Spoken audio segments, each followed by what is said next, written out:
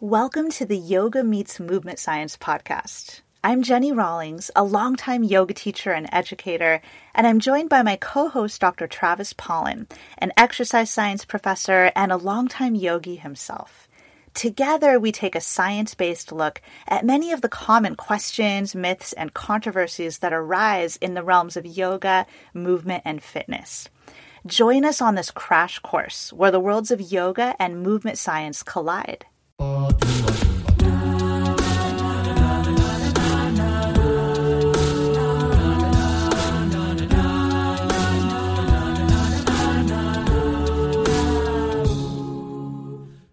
Welcome to episode 10 of the Yoga Meets Movement Science podcast.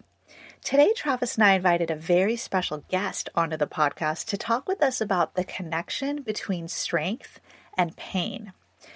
Our guest's name is Adam Meakins, and we'll thoroughly introduce him to you in just a minute. But just know that Travis and I have both followed and hugely appreciated Adam and his work for years, and we were so honored to get to talk to him on the podcast today. We really think you'll get a lot out of this conversation and the many eye-opening insights that Adam shares with us. Some of the many topics we discuss in this episode are: what is strength? And what parameters need to be met in order for an activity to be strengthening? If someone adds strength work into their movement practice and they end up feeling better in their body, why do they feel better? Do weak muscles cause pain? Are tight muscles simply weak, and is the solution always to strengthen them? What's the relationship between muscle imbalances, poor posture, and pain? Is regional interdependence a well-supported explanation for why people have pain? And we'll define that term, regional interdependence, just in case it's new to you. Do physical therapists and other rehab professionals tend to overcomplicate their approach to the human body and movement? And for that matter, do yoga teachers as well? What are some of the limitations of using strength training to treat people in pain? And we cover much more as well. We really think you'll enjoy this discussion, and we'll be able to apply a ton of these insights right into your approach to yoga, movement, and fitness. If you happen to be a member on my website, jennyrawlings.com, just know that you can also actually watch the video version of this podcast as a bonus feature of your membership. So if you prefer to listen via audio, that's great, and you can just listen right here. But if you'd like to actually see Travis, Adam, and I talk face-to-face as we have this conversation, feel free to do so over on my website. And now, without further ado, here's our episode. Hello, everyone, and welcome to our 10th episode of the Yoga Meets Movement Science podcast. Today, we're going to be talking all about the benefits of strength relative to pain. So what do we know about the benefits? When do we sometimes maybe take these things too far and think of strength as a cure-all for pain? And what are some of the questions that we still have surrounding the relationship between strength and pain? What do we still need to learn more about? So to help us talk about this topic, we have invited a very special guest, and this guest is Adam Meakins. One of the reasons that we asked Adam to be on this episode with us is that he is a huge proponent of he's a huge proponent of strength. Not a huge proponent of pain, but he talks about pain. And he actually has a motto. It says, "You can't go wrong getting strong." So Adam is a physiotherapist, or as we refer to it, a physical therapist in the US. He's a sports scientist, a strength and conditioning coach, working in the NHS, National Health Service, and private practice in the United Kingdom. He has a popular shoulder course called The Painful Shoulder. Complex does not equal complicated. And he is widely recognized for calling out BS in the physio and movement worlds. And from what I have seen, very influential, especially for up-and-comers in the rehab world, often cite him as one of their top influences. And he's really out there putting out great information on social media. And we think he's awesome. So welcome, Adam, to the podcast.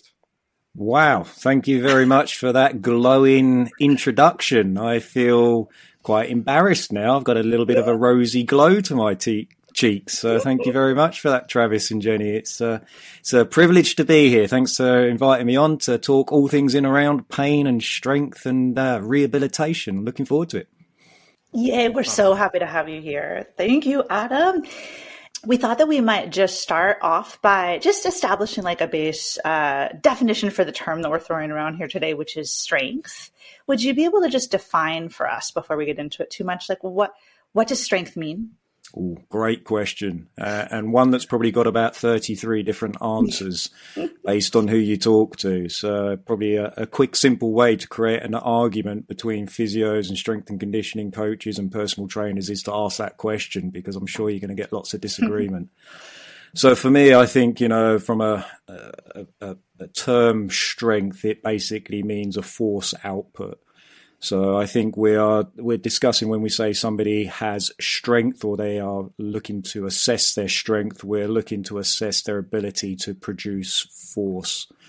And that ability to produce force has physiological factors, but also psychological factors as well, which I think sometimes is not well recognized. So we definitely know that, muscle power, muscle size, and other physiological parameters contribute to the development of force output, strength, but so do other factors as well. So, the willingness to do it is also another factor we have to consider. The psychological factors, the fear, the pain as well. These all sometimes, again, influence somebody's strength. But yeah, it's a great question. So for me, strength basically is somebody's ability to produce force. Thank you. That's such an excellent and thorough answer. And it's good for us to realize it's not just a factor of how much force a muscle can produce, but it's influenced by other factors as well. And psychology, that's a huge one to point out. Would you say that, so if that's strength, would you say that strengthening would be increasing one's ability to produce force by any number of mechanisms? Yeah, so again, by definition, we use the term strengthening exercises to imply that we are trying to produce somebody to be able to produce more force. But what we often find, particularly in some rehab, in fact, a lot of the rehab, is that when we use this term strengthening exercise, we don't actually see changes in force output. People feel better from doing it, but they don't actually see changes in their force output. So again, I think this term strengthening exercises in some situations would be better off described as resistance exercises. We're using resistance in the form of an activity or a task or a movement, but it doesn't necessarily change their ability to produce force. So I think, we use these terms interchangeably, but I try to determine the difference. Is my goal here to try and increase force? Then I would try to say this is a strengthening exercise of which I think certain parameters have to be met or achieved to try and achieve that. But then there's other times where we're using resistance exercises, which are sometimes considered to be strengthening exercises, where we're using the same looking type of exercises, but we're not actually thinking or needing to try and improve somebody's force output, their strength. And That's again, it may be a little bit of semantics, I think, a little bit around it sometimes, but I think it's important. If you're being intentional about it and saying, well, if we're doing strength training, then we're meeting certain parameters in terms of it being hard and it, going to a certain level of exertion, but you could use the same exercise and it be lighter, or you could be not going into as much effort. And so it's whatever outcome we're trying to get at in that moment or over the term of using that can vary which sort of way you're referring to it with someone. Absolutely. I think the key parameter there with defining what's the difference between a strengthening exercise and a resistance-based exercise would be the intensity. It would be the perceived effort rate in there that normally is the factor that, when you look at the research, seems to be the one that has the more importance when it comes to trying to get people stronger. It's not so much about the loads that we're using. It's not so much even about the sets and the rep ranges. It has tend to be the intensity, or the perception of intensity is the thing that does or doesn't actually change people's strength. So I think that's the factor that needs to be looked at the most. when trying to determine, is this a strengthening exercise? And if I'm being honest, I think that's the one factor that a lot of, especially rehab professionals, don't actually look at. We get very focused on the sets and the reps and the frequency and how many times you need to do it. We don't actually tend to focus too much on the intensity perception of the exercise, which I think is the far more important variable. And that's an education process too, because some people, especially people who are newer to resistance or strength training, people who are in pain, their perception of hard it's not, I don't want to say wrong, but it's different. They might feel something is hard where you say that's a 5-pound dumbbell that objectively couldn't feel hard, but their levels are all absolutely. Effort is the perception of intensity is, governed by so many different variables based on the individual circumstances, and everything else that's going on around it. And again, a little bit of that old school bro science is, you can't get strong if you don't start using heavy weights. You've got to have heavy loads to get strong. We know that's not true at all. We know that you can create muscle hypertrophy and strength gains with all the variations of load. It's the intensity of that load that's far more important. Yeah. So you could use a lighter load, but just do more reps to get yourself like at the end of that set. If you feel that intensity toward the end, then you're there and it's a lighter load. But that's why the intensity is the factor that it has to be hard at some point. Yeah, we do see that sort of, zone of creating adaptation does feel challenging, does feel hard, does feel intense. And that seems to be the factor that we see most often commonly improves strength or force output, is when the intensity is at a certain specific level. But again, it's still a bit of a grey area, and it's something that I still struggle with. Was how much or how high does that intensity have to be to actually still see changes in strength? And again, it's variable based, I think, on individual factors. So, I think we see novices and people that haven't had much experience or exposure to resistance training. We see that they can perhaps create quite a lot of strength adaptations without actually having to push that hard into intensity.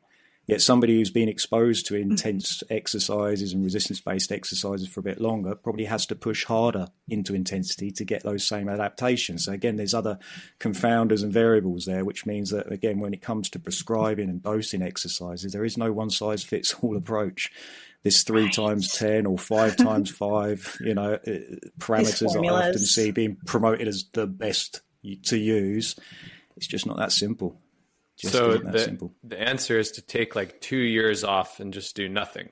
So then when you go back to it, you can get a lot of adaptation. Right? Well, it's funny you should say this, because when I see people a lot in my role as a rehab professional, healthcare professional, and I am trying to promote the benefits of resistance-based, strength-based training, and I'm dealing with somebody who's never done it in their life, and they're really fearful and they're really anxious and they're really worried. I'm trying to put all the positives on. I'm saying, look, you've got so much potential for adaptation here. You do not realize the potential you have of creating changes really quickly and potentially quite easily because you've never been exposed to this stuff. Yes, where somebody that has been training for, 10 or 15 years, it's a lot harder for them to get the same adaptations than a novice. So I use this as a positive for this novice person that's never had it. Yeah. And try and say to them, just the potential in front of you is just awesome. And let's explore it. Let's use it to our advantage, because your body is just going to lap up all this, stimulus that it's never had before.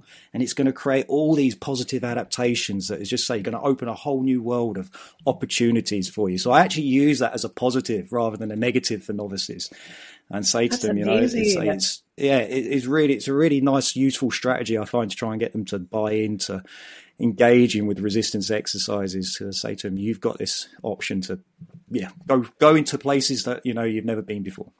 That's something that I wanted to ask. Do you encounter, so obviously there are a lot of people who you see who have never done it before. Do you encounter resistance to resistance exercise? And when you do, is it something that you try to reframe? So instead of we're doing squats, we're doing sit to stand, and is it sometimes so that one example, I guess, would be, okay, we're going to try to work around this by changing how we're referring to it or changing your conception of it. And the other thing would be, are there just sometimes people who say, I don't want to do it? And then what would you do? Yeah, great questions. And again, yes, there is a lot of resistance to resistance-based exercises based on society and cultural factors, but also because of a lot of negative misinformation, misguided information out there about the risk and the dangers and the harms that can come from resistance-based exercises. You know, there's this big cultural push that if you do these resistance-based exercises, the risk of injury is so high compared to doing non-resistance-based injuries. And again, I tried to flip that around, and sometimes I discuss the research about, you know, the thousands of hours of exposure and the risks of injuries in those thousands of hours. So normally when we talk about injury risk, we look at thousands of hours of exposure, and then we normally get a figure to see how many, you know, what high risk potential there is of 1,000 hours of exposure of this particular task. What are the chances of you having an injury?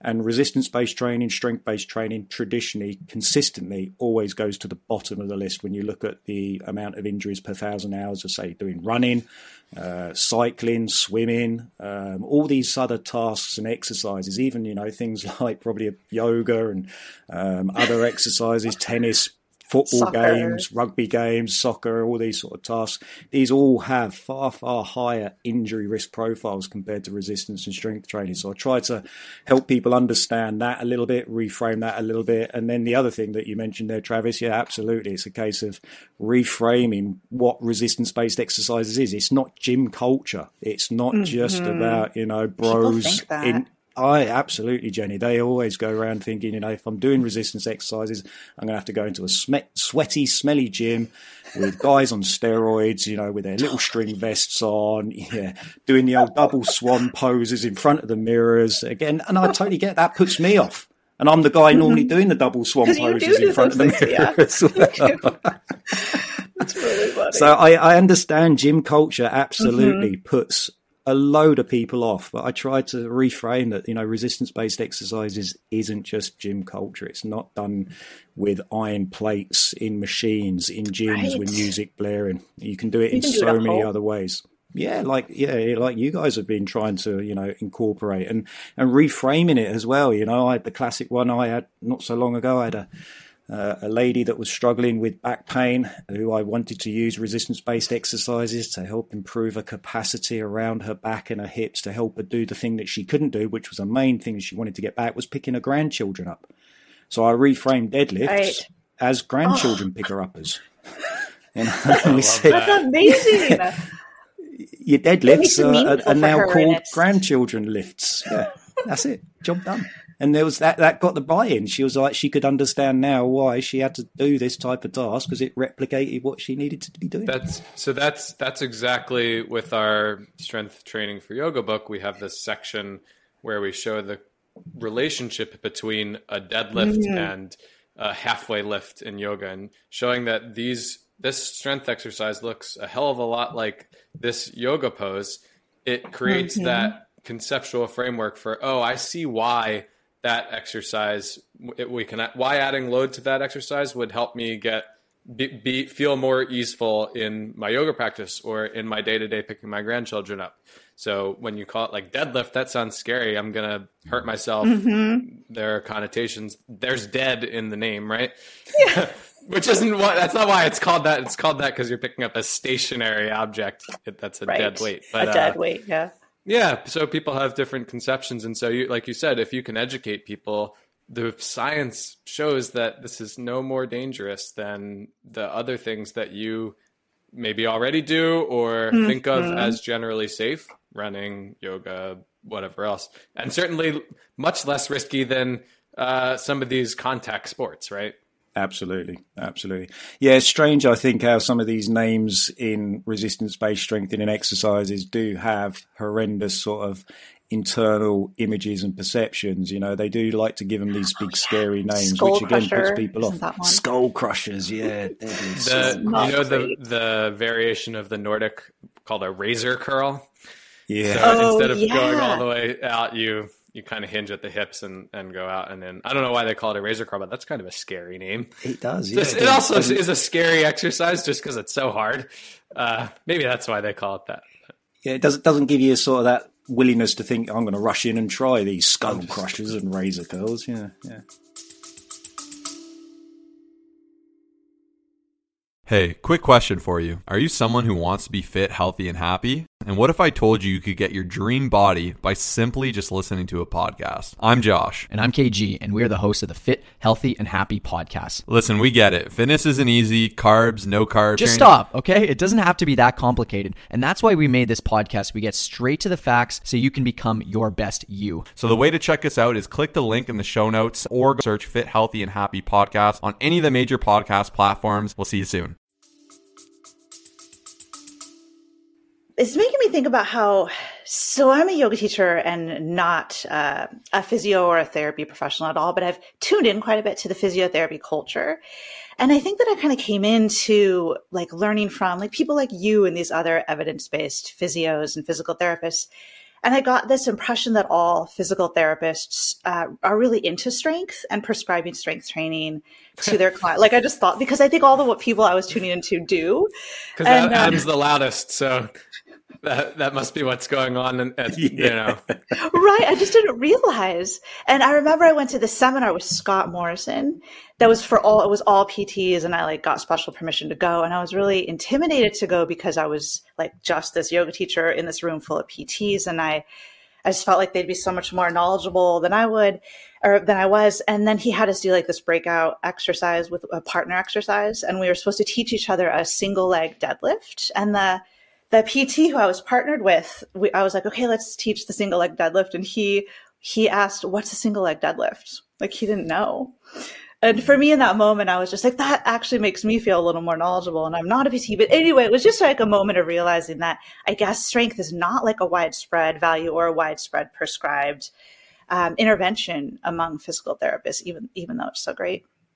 No, Jenny, you're right there. It's something that I have been, over the last 20 years of my physio career, trying to improve and turn around, and hence why I'm quite loud and noisy about it. And that's probably why you did get that perception that physios are all into strength. But no, the vast majority of physios are not actually taught about resistance or exercise prescription very well at all. You know, it's all about, manual therapy, pain modulation, and all these types of treatments for pain, rather than looking at exercises. And when they do get taught exercises, they get taught the more motor control type paradigm of exercises, about the need to do exercises very specifically, about the need to do them in specific ways to activate specific muscles. And I find, again, that paradigm doesn't tend to help people much. I tend to find there are issues with that sort of motor control rehabilitation type approach, because it overcomplicates things, totally unnecessary. I think some of the explanations around it can be quite fear-inducing and worrying for people. I sometimes find it actually creates more barriers to engagement with the exercises, rather than actually what it should be doing, which is encouraging people to move more.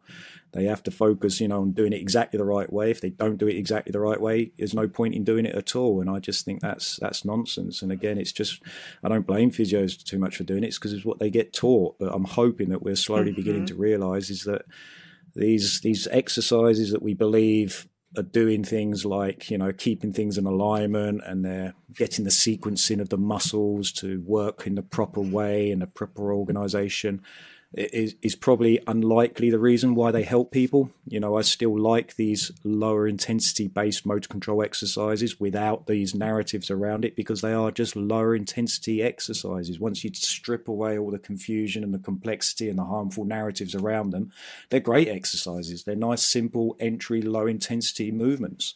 You just got to take away all the rubbish around it that can actually create more problems rather than assistance for people. So yeah, I find physios very much still trying to shift away from that motor control based exercise paradigm towards the more simple strength and conditioning world. It's getting there, it's slow. But I will also say, again, I'm quite open and honest and say there's a lot of complexity and unnecessary explanations around strength and conditioning as well. And, you see the strength and conditioning community beginning to realize that, it doesn't matter so much about, your set parameters, your periodizations, your techniques as well. Yeah. All these things are beginning to be seen to be superfluous and probably not as important as we were thinking when it comes to helping improve people's performance and their strength. That's so interesting. So even maybe in the strength and conditioning world, there can be a tendency toward things need to be done in a super specific way that Absolutely. are better than other methods. And it sounds like it might just kind of come down to being a little more simple than that. Like you say, like the title of your shoulder course is complex doesn't mean complicated. Like it can be a simple approach to still initiate complex processes within the body, but maybe we don't need to be so specific.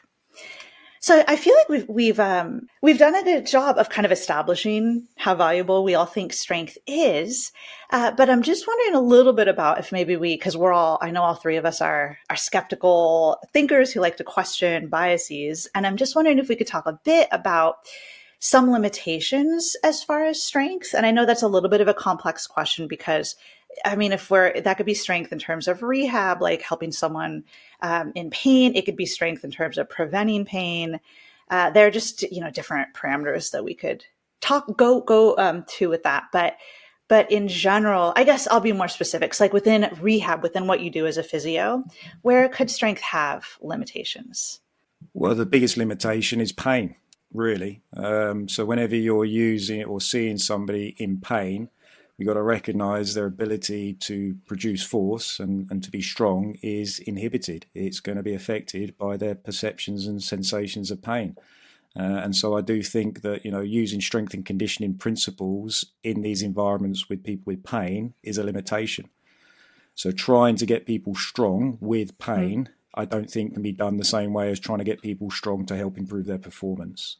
So, rehabbing somebody with 6 months of non-specific low back pain using resistance-based exercises is going to be completely different than the parameters you'd be using to help rehab someone 6 months after an ACL reconstruction. Because that ACL reconstruction after their surgery now hasn't got any pain. They've recovered from their operation. You're looking to build their performance up to get them back into being able to run around a football pitch, jump, turn, cut, twist, etc. Whereas somebody with 6 months of non-specific back pain has still got back pain, has still got probably other associated fears and anxieties around the pain as well. So we're going to still use resistance-based exercises there, but they're going to be looking completely different than we would do when we're dealing with somebody with that ACL. So again, I think, as much as I am a fan of using strength and conditioning principles in physiotherapy, when you're using pain, or you're seeing somebody with pain, you have to take that into consideration. And so this dosing of intensity now becomes very challenging. And a thing I like to do is whenever you are trying to dose exercises with pain, and I keep it very simple, I call it a rule of 10. And the rule of 10 simply implies that when you're adding up somebody's intensity of an exercise plus their pain scores, if they're roughly around 10, you're not going to go too far off mark. And basically it means that when somebody has high levels of pain, and we normally use that scale of 1 to 10, when somebody has pain at 7 or 8 on the pain score, that only leaves you 1 or 2 points on their exercise intensity score to keep to that rule of 10. So simply put, high intensity pain, low intensity exercises. And then if you take that down to the other end of the spectrum, somebody comes in with very low intensity of pain, so they're rating their pain about 1 or 2 out of 10. That now gives you up to 8 or 9 on their exercise intensity score to play around with. And I normally find if you follow that rule of 10, it means that you're probably not going to be pushing somebody too hard, too quickly in those painful situations, keeping those exercises at a sufficient intensity that will hopefully create some positive adaptations. That is such a great and simple formula that like anybody can use. I feel like you're really good at offering really simple ways for people to think about this, but I love that kind of adding up to 10. The rule of 10, it does work well. And it's not rocket science. Yeah, not rocket science. Right. It doesn't have to be, but it seems like sometimes we all get a little attached to things, like wanting it to be like rocket science. But it doesn't have to be. So when you're trying to keep the intensity on the lower end of that because pain is on board, are you shifting more towards, so it sounds like on the continuum of resistance training to strength training, it's more towards the side of resistance training. Are there other sorts of interventions? You mentioned motor control, or maybe just the one that comes to mind is, well, we can walk, right? Like maybe that's the prescription in that moment because that's not too strenuous for the person. They're able to do it even with the pain. Like how does the focus change when there is a lot of pain initially? So another simple saying I have lots of simple sayings, but another one I say is the best rehab exercise is the one that's getting done. So, when it comes to choosing, Totally. what's the best thing to be done, I need to make sure that the person is able to do it. So again, there's other barriers to rehab exercises in pain, is that sometimes people just don't want to do it because they don't see any meaning in it. They don't enjoy doing it. They don't see any sort of value in doing it. They haven't got the equipment to do it. They haven't got the time to do it as well. So all these variables also have to be taken into consideration. So there's no point in working out a kick-ass strength and conditioning program that's got all these parameters and it requires all this equipment when somebody goes back home and they've got no access to that at all. And, they're coming from a low economical background. They can't afford gym memberships and all this sort of things. So then we're going to have to think about other ways and means of trying to get people to do something else instead. So, yeah, we have to take into consideration the individual and their preferences and their situations and their environments into consideration about which type of exercises we do. So, low intensity exercises can be, with lots of fancy equipment, and you can have your Pilates, bloody reformer tables and all those sort of things. You can do low intensity exercises on that if somebody values yoga, it, I guess, somebody is really that too. enjoy and yoga, and all the other sort of stuff. If people really attach to that and they really enjoy doing it and they've got the equipment, great. Yeah, I'd utilize that to my advantage. But then they also got to consider there's other people who don't enjoy those sort of things. They've got no access to these equipments, and we're going to have to find a much more simpler approach, which, as you said, Travis, walking is a nice option there. Simple floor-based exercises or something along those lines can fit quite nicely into those situations. But again, you've got to try and give it meaning to the patients as well. And again, I do find a lot of the time, if we're just giving out rehab exercises without explaining the meaning behind it or attaching it to a meaning, they often don't tend to get done because people don't understand why or can't see why they need to do them. So I always like to try and find the hook as well. Is find out what the patient's real desire and goal and motivation is. What's the one thing they want to do? And then try and fit the rehab around that. And as you say, trying to make the exercises look like the task they want to do. And I find that can be, again, a nice hook for somebody to understand, okay, that's going to keep me motivated. We talk about motivation quite a lot. Motivation can be quite short-lasting unless it's attached to something meaningful. So again, if you've tried, I'm sure you have, to engage in a fitness program or lose a bit of weight, our motivation starts off very high at the beginning, but unless we've got actually something that we're attaching a meaning to it, that motivation doesn't last long. So true. So we've got to try and keep people going there. Yeah, the kind of way that you could conceptualize that is if you have some sort of weight loss goal or some sort of even a performance oriented goal, that's sort of like extrinsic, it's outcome based, it's kind of fleeting. But if you can find something intrinsically that you enjoy and you find meaning in that, it's probably more likely to bring you back day after day, week after week, even after that original extrinsic motivator kind of waxes and wanes. Absolutely. More sustainable that way. Absolutely. So you've defined strength for us as force production, and that's kind of made up of multiple mechanisms that can influence that. We know that strength type exercises in general can be helpful for pain in a rehab context, in the right context, as we've kind of outlined. But when strength is helpful, is it necessarily helpful specifically because it increases force, the ability to produce force? Can there also be other factors going on? Just a quick moment to interject and to thank you for listening to this episode of the Yoga Meets Movement Science podcast. Hopefully you've been getting a sense for how smart and evidence-based Adam is in his approach to the human body and movement. Travis and I try to instill these same principles into our work together, including in our Strength for Yoga remote group training offering, which is a monthly strength program we created to support and empower yogis in building strength to support their yoga practice and their whole life in general. Our Strength for Yoga program also comes with unlimited access to my full yoga class library. Use code PODCAST30 for 30% off your first month in our program. You can learn more and sign up on my website, jennyrawlings.com, and the link is in the show notes. And now back to our episode on the connection between strength and pain. But when strength is helpful, is it necessarily helpful specifically because it increases force, the ability to produce force? Can there also be other factors going on?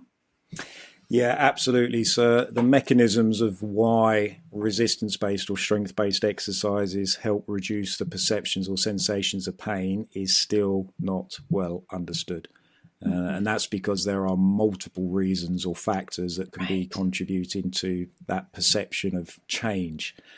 So there is no doubt that, there can be physiological adaptations that can account for that. So, muscle hypertrophy, tissue adaptation changes, neurophysiological adaptations, etc. But there could also be psychological and cognitive explanations as well. So I do find that, resistance-based exercises and strength-based exercises can help improve people's perceptions of robustness and resilience. And it can help reduce fears and anxieties. And that can actually be a mediator of helping them feel better and less pain.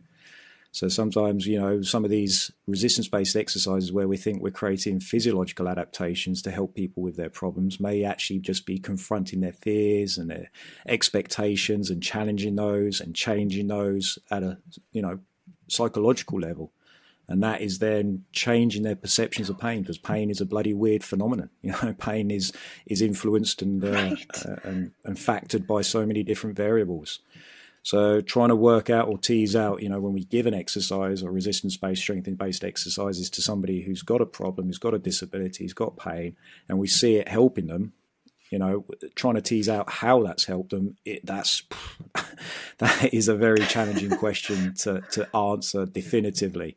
And it's quite challenging to me because, based on my old school thinking, when I had it a few years ago, I was very much focused on the physiological adaptation. So I very much had that belief that that's what we were doing. But I've realized and read a bit more around it now and realized it just isn't that simple.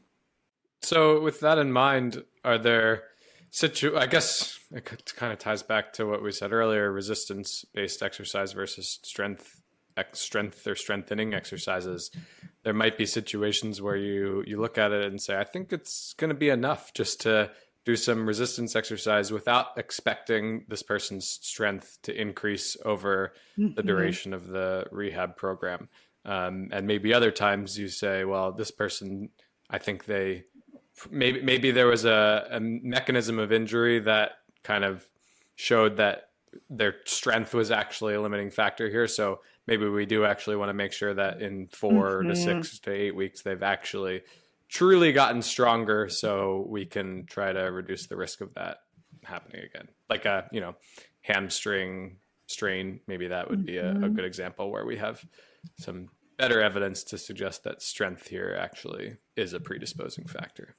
Yeah, absolutely. I think there are times where deconditioning and trauma and injury absolutely, will have a negative physiological effect on somebody's ability to produce force. Absolutely. And so, using our exercises to try and rectify that. Yeah, absolutely. But then there's times where their pain and their other issues are probably not affecting their physiology, and it's other things. It's pain inhibition, that's preventing them from producing force, and that pain inhibition is because they're fearful or scared or doing something and they don't want to do it, or they're unwilling to do it, and therefore we're challenging those notions and those expectations, and that sometimes is what helps people feel stronger. Yeah. So kind of on the flip side of this topic, so we know strength is complex. There's a narrative out there that I'm pretty sure you're familiar with, Adam, but this idea that when people have weak muscles, or just when they're weak in general, that can be a reason that they have pain, or that can be a risk factor for pain, like weak muscles can cause pain. Do you think it's as simple as that? If you probably had talked to me about 5 years or so ago, I'd have probably said yes. But again, through my process of evolution, I'm beginning to realize it's not that simple. So yeah, being weak is not a sole factor for any pain or pathology, because all pains and pathologies are multifactorial. And so, we can't just use reductionist thinking and blame one sole factor for that. And that goes for anything else. I hear the term, it's just because you're old. Your age, that's why you've got these pains. That's why you got that problem. I'm like, well, again, it's not that simple, because there's people at the same age, if not older, that don't have these aches and pains that you have. So again, just this reductionist thinking around why people have pain and discomfort has to change. We have to look at it as a multifactorial phenomenon. But that's not to say that, weakness or lack or deconditioning doesn't have any role to play in people's problems, because I do think it does. And we are in a world that is decreasing in its activity levels. We are in a world that is becoming more sedentary. And as a consequence of that, we are seeing increasing rates of problems and pathologies because of that.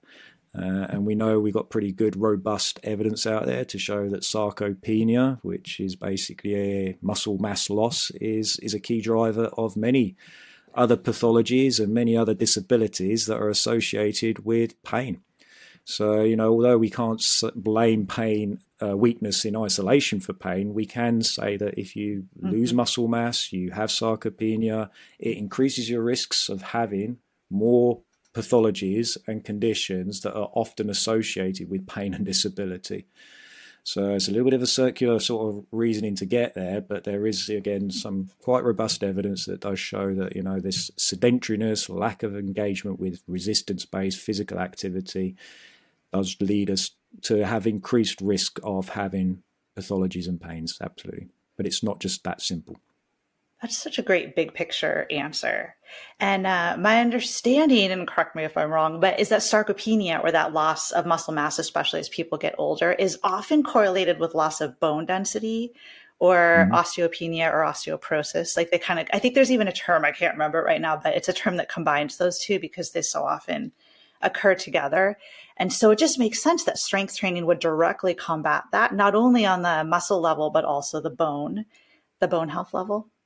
Yeah, I think what we're seeing here, as I say, is these things are obviously secondary side effects of deconditioning, of lack of movement, lack of activity often, or some other disease-related condition that can be affecting the pathways for muscle synthesis and bone synthesis as well.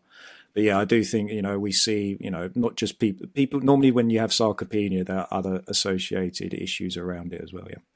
So the one that we hear the most often from, that I hear a lot of times with people coming to me, they're finishing up rehab for back pain, or they've had it historically, and they say, oh yeah, the physio told me it was because I had a weak core, and so they come to me and they're wanting to strengthen the core, like that's their primary focus. And I guess my question for you is, like, when I'm sure you've encountered that before, people coming from other providers, how do you address that narrative? And also, is it not to say that core strengthening couldn't help? Is that part of the program, or how do you tackle that? So again, it depends on what the understanding is around why they need to do these particular exercises. If there's negative beliefs and there's negative understanding and there's misinformation, then yes, I'm discussing it and I'm correcting it.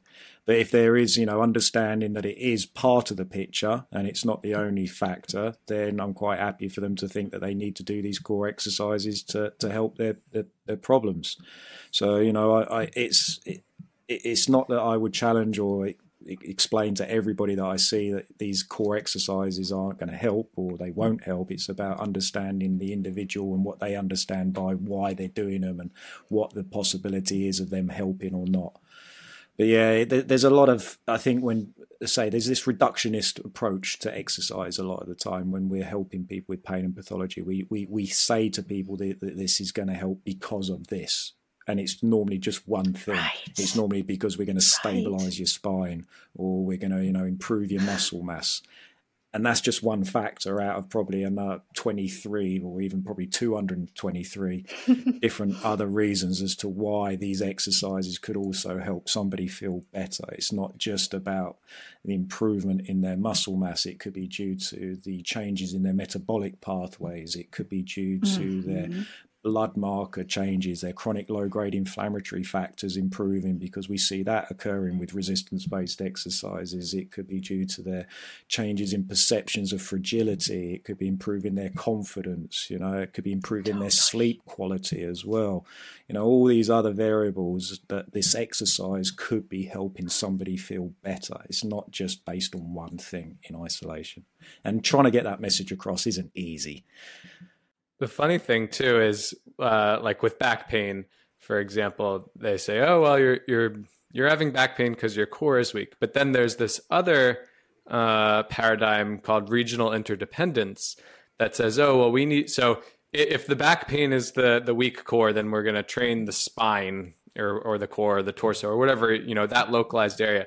But then there's this other school of thought that says, "Well, it's never the site of the pain that's the problem. It's the above and below." The neighboring joints, or maybe even very distal, far away joints. Your big toe is the cause of your neck pain, and it's not so like regional interdependence. It's fine. It's not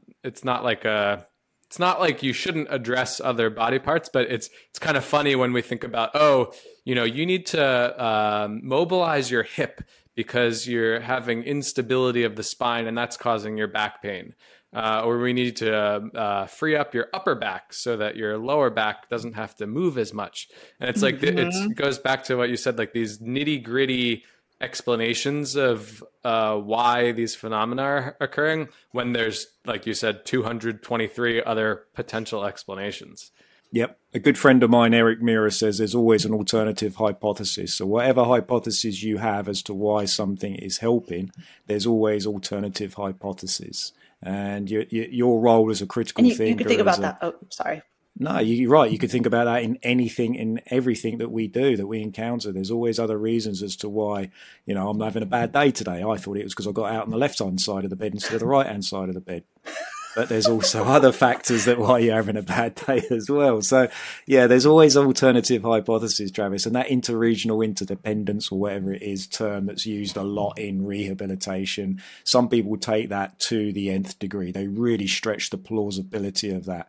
And the reason behind that is because I think people think complexity is better received. I think there is still this problem where over complexity sometimes gives this impression that we are more skilled and we know things better and we're better trained at diagnosis. And I think patients fall for that, but I also think they buy into that as well. And I find that a bit depressing and a bit sad in this day and age, is that we just don't appreciate the simple things in life anymore. Everybody wants, to look at things in way too overcomplicated ways. And it's not saying that these potential hypotheses are not true. They could be true, but what about the other simpler hypotheses that are, more likely?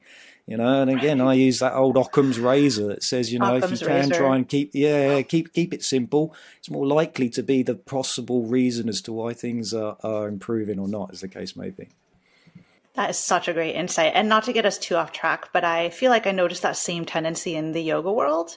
Like with yoga teachers leading students through movement or asanas, there's a tendency to get very overly complicated in like exactly how people should position and, like align the base of your middle finger 1 degree left, and then suddenly the magic happens, or you'll prevent injury. There's that rationale too. So it's just, I think, getting placed on yoga teachers this idea that we need to know a lot and be super complicated in how we're teaching the movement in order for it to be optimal. But I just feel like, just like you said, we can be so much more simple in how we guide movement. And as yoga teachers, we can excel in these other aspects of our role as a yoga teacher. It's like such a big picture. It's not just about this one thing.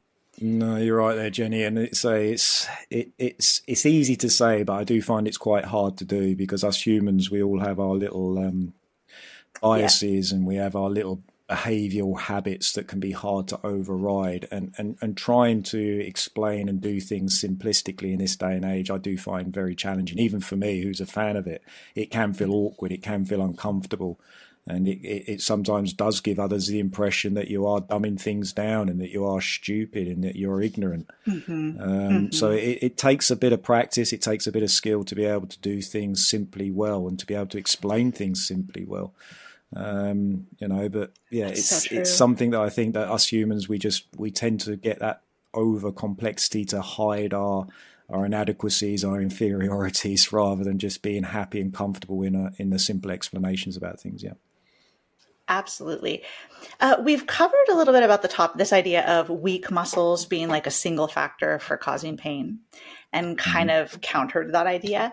Another common narrative that I hear out there is that tight muscles, and we know that tight is this like vague term without a clear scientific definition anyway, but when people say my X part of my body part feels tight, a common response seems to be, well, it's tight because it's weak, so you need to strengthen it. And I feel like for some reason I hear this referred to the hip flexors a lot, but I also hear it all over the body. What do you think about that, tight and strength? Yeah, again, stiffness is a perception, just like weakness is a perception. And whenever we're dealing with bodily perceptions, we have to recognize they are poorly correlated to actual structural factors. So although, we can feel weak in places, doesn't mean that actually that muscle is weak. And it's the same with stiffness. Just because we feel stiff in an area doesn't actually mean we've got a structural adaptation or change to the tissue that is stiff. So stiffness can be driven by many, many, many, many, many things, just like weakness can and pain can be. So again, trying to isolate or determine why somebody has some restrictions or is feeling stiff, it's very challenging to do. And, yes, potentially fatigue is a factor, fear is a factor, muscle force output could potentially be a factor, but it isn't to say that they are definitively the only factors. But, I do see this more of a anti-stretch movement occurring a lot recently, which, again, I'm not the biggest fan of stretching, if I'm being honest. I don't personally enjoy it. I find it a little bit boring and dull, but I know there's people out there that absolutely love to stretch. They put themselves in positions and they hold it there for 25 minutes and they love it. They love those sensations and those feelings of stretching. And, that's great. I think, they're moving, they're placing their tissues under some tension. And, who's to say that that's the wrong thing to do? Who's to say that's bad? I'm certainly not going to say that's bad. It's just another way of movement. And, it's better than just sitting sedentary on the couch. So, stretching, I think this anti-stretching paradigm that a lot of people are saying that it's useless, it's a waste of time, I don't agree with it. I think there are other ways of dealing with stiffness than just stretching alone. I don't think it's the only way to help somebody who's got a perception of stiffness. And again, we do see, in the research now that you see comparable effects in sensations of stiffness and improvements in mobility with resistance-based exercises as we do with static stretching. So it's not that one is better than the other. They're just two options that you could use. And I think, which one you decide to use is very much based on the person in front of you. So if I'm dealing with a dancer who feels stiff and wants to improve that sensation of stiffness, yeah, stretching might be the preferred option for them to do. And who's to say that's a bad thing? Not me. But if they've been stretching for 6 months and those perceptions of stiffness hasn't changed, the definition of madness is carrying on doing the same thing and expecting a different result. So if they've been doing that for 6 months and that stiffness is still there and it's a chronic stiffness and they've stretched and stretched and stretched, now I'm going to say to them, well, okay, I know you really like stretching, you value stretching, but it doesn't seem to have made much of a difference. How about we try and find a different approach and a different strategy? Which is a challenging conversation to have with dancers, trying to get them to think, to move away from stretching, which they think is the answer to their stiff problems, and focus on other things, such as resistance-based exercises, is tricky to do. But this is where, again, we need the good communication skills, we need good therapeutic alliance with people that we see for them to, try things that are a little bit different. So I think, it's about having options when it comes to stiffness. It's about playing around with various different approaches. And as I say, if something doesn't feel like it's working, then change tact. But stretching does change people's perceptions of stiffness quite a lot. And if it works and it's positive, crack on, carry on. No problem with that at all. Travis, did you have a question you were going to ask? I was just going to say, if the dancer's been stretching for the last 18 years, and they're coming to you with a pain complaint, like maybe try something else. But, it's the okay, we try the first thing. If the first thing doesn't work, then we try the other thing. It's not, there's never going to be one size fits all that works for everybody. And that's the key. It's patient-centered, person-centered care. That's the thing that we're moving more towards now in healthcare, which finally, great. It's good to hear. Moving away from recipes and protocols and lumping people into groups. It's about focusing on the person. It's, yes, being aware that, you've got all these different options you could use, but trying to fit that to the person in front of you based on all these other variables that we've discussed already. That's the way to manage people with pains and problems. It's not just giving everybody a sheet of exercises and saying this is what you need to do for this particular condition. That shit just doesn't work. The one other thing that we hear a lot, both in all corners of the rehab and fitness and yoga worlds, is this idea that your muscle imbalance is what's causing your pain, and then the recipe for that is correcting the muscle imbalance. Doing more pulling exercise than pushing exercises. It's gonna it's gonna correct the muscle imbalance. It's gonna fix your posture, and it's the recommendation of strengthening or resistance exercise for that, I think we're all on board with. But again, it's that narrative, right? It goes back to it's the same as the weak muscle. Now it's just comparing the weak muscle to something else. But they're probably not actually measuring anything. They're probably just saying, well, your shoulders are like this, therefore you must be weak in the upper back. Yeah, again, that's sort of, you're too strong here, you're too weak there, upper cross syndromes, lower cross syndromes, that have been around since Yanda promoted them back in the 90s, in the 80s, all these paradigms have been seen, not to really hold up as explanations as to why people have pain and pathology. We see posture is poorly correlated to problems and pain. It doesn't mean that you can't get positive effects by changing somebody's posture, which is sometimes misinterpreted, but that doesn't mean their posture is a causal factor. I sometimes see people in positions and postures they adopt when they're in pain because of the pain. Doesn't mean that was the cause of their pain. Right. But yeah, and again, this approach of muscle imbalances, push-pull ratios is often something I have a discussion with people all the time. They say to me, what's the optimal push-pull ratio? And the first question I ask is, which way you're pushing and pulling? And they look at me like I'm cross-eyed. They're like, what do you mean? And I say, well, are we talking push-pulling above, over, vertical or horizontal? There's your first question there. Oh, I haven't thought about that. Well, there you go. That's the first thing to think about. And again, lots of people say, for every pushing exercise, you've got to do 2 pulling exercises to correct these postural asymmetries. I'm like, show me any evidence that shows that has a beneficial effect for anything and on anybody, because I haven't seen it.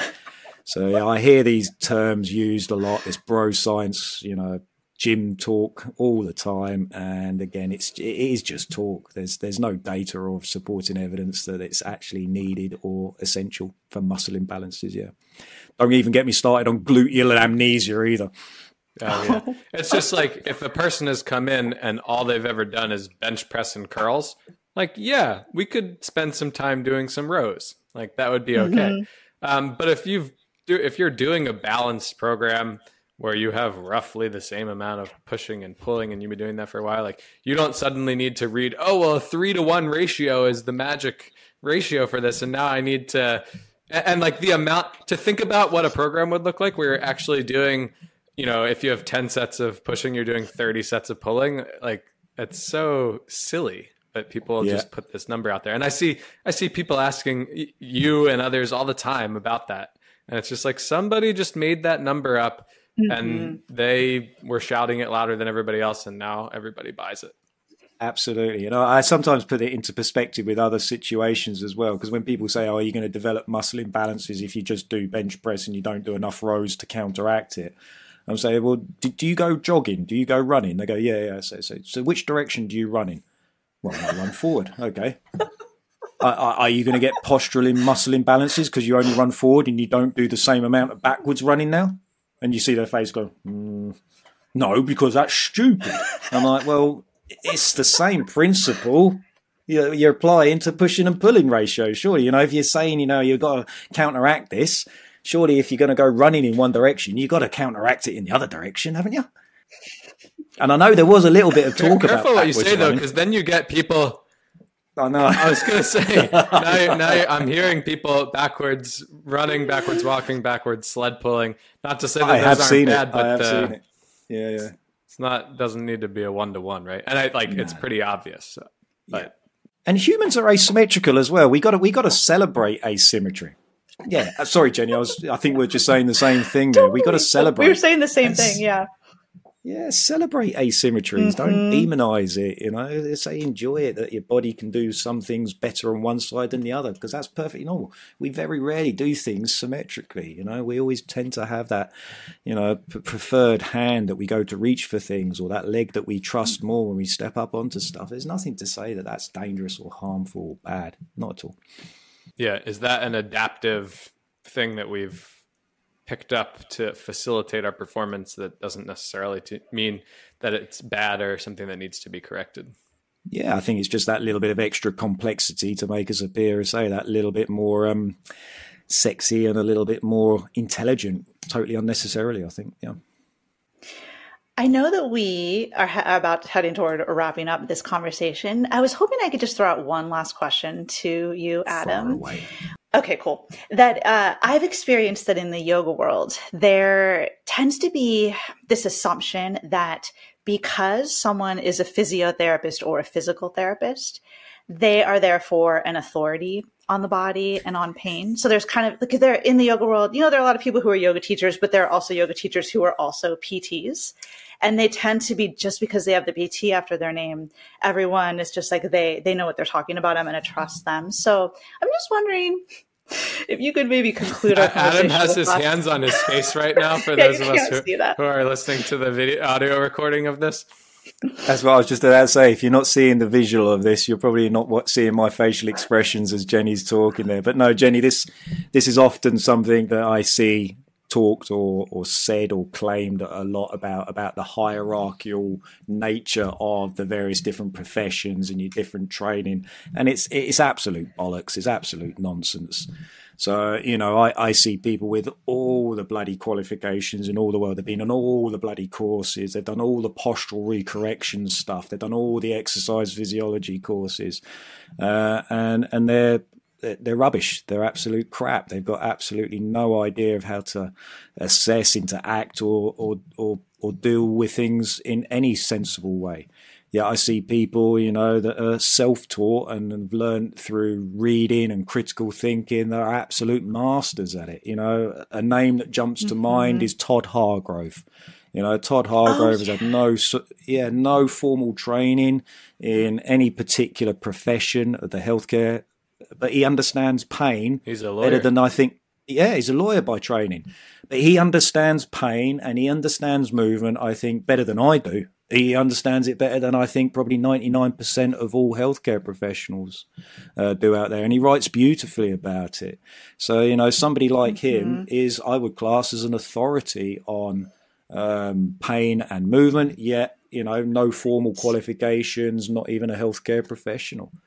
So, it just goes to show that I think, trying to rely on qualifications and professional titles alone can sometimes cause problems. Now, I don't want to come across as too disparaging to all of my colleagues and start saying that there is no trust in any of the professions, because I don't think that's true, because I do think, there are people in my profession and in other therapies and in other healthcare professionals that are excellent. But when I see people claiming, this is better than this profession is better than this, don't go to them because this is group of people over here are better. I'm like, I see the good, the bad, the ugly across the board. So it's looking at the individual rather than their actual titles and qualifications, I think is something to be focused on. Yeah, it's tricky, I think, because as a layperson, you see the letters after somebody's name, and it's easy to kind of assume that they are an authority. And it's not to say that physiotherapy education isn't amazing and isn't several years of really good foundational education on the body. But sometimes it can be outdated, or the person can be having practiced for many, many years and not continued to learn beyond what they learned in their training. And so that's probably the biggest challenge. But then as the layperson, how you identify that person ahead of time, or like you go and do a session with them, and like, how are you supposed to know that they're 20 years behind the times? It's tricky. Yeah, it is challenging for people that say are, searching for somebody to help them out, and they are relying on obviously CVs and letters behind the name to know again who is good to go and see. And that's where I think sometimes word of mouth and personal recommendations are probably to be trusted in some situations more than others. But again, when it comes to that sort of approach with regards to, trying to find that balance between, education and experience, I have a saying, again, another saying for you, some people have 10 years experience, some people have 1 year's experience for the last 10 years. And I'd much prefer to have somebody who's got 1 year's experience, than they're changing it, they're updating it every year, and they've got 10 years of doing that, rather than somebody that says, I've got 10 years of experience. Yeah, but if you've stopped updating your experience when you qualified, then it doesn't matter. You're probably out of date. Yeah. That is a great distinction. Thanks for highlighting that. So just how, in whatever year someone did their education, just that it seems like what's important is to continue to evolve and stay current with the research and to adapt as times change. Yeah. Maybe that's probably a good message to leave our listeners with and wrap this conversation up. But Adam, we are so thankful that you took the time to join us and talk to us and have this conversation for the benefit of our community. You shared so many great insights with us. Could you tell our listeners like where you think the best way for people to learn from you and connect with you and follow you? Yeah, sure. Well, I'll just say thanks for inviting me on again, Jenny and Travis. And I'm fans of what you guys and girls are doing out there as well in the yoga community. So please keep on doing that as well. So kudos to you for trying to enhance and improve things there. So well done. Keep it going. As for trying to follow me or get in contact with me if anybody wants to, I'm on most of the social medias. So you can come and find me there under Adam Meakins. I'm even on TikTok now as well, although I'm not doing any of that bloody dancing stuff because I'm not into that. I'm on TikTok. I'm not using it. I haven't got to grips with it yet because it's all about doing dances. And that's one thing I haven't got. I've got a bit of strength, but I haven't got coordination. But yeah, if you just find me on Twitter is the social media platform I use the most, but I'm on there under Adam Meakins. I've got my website, The Sports Physio, as well, so you can go and check that out if you want to. And I've got some of my schedules and my courses and stuff on there, and my blogs as well if you want to read those. But thanks very much for your time.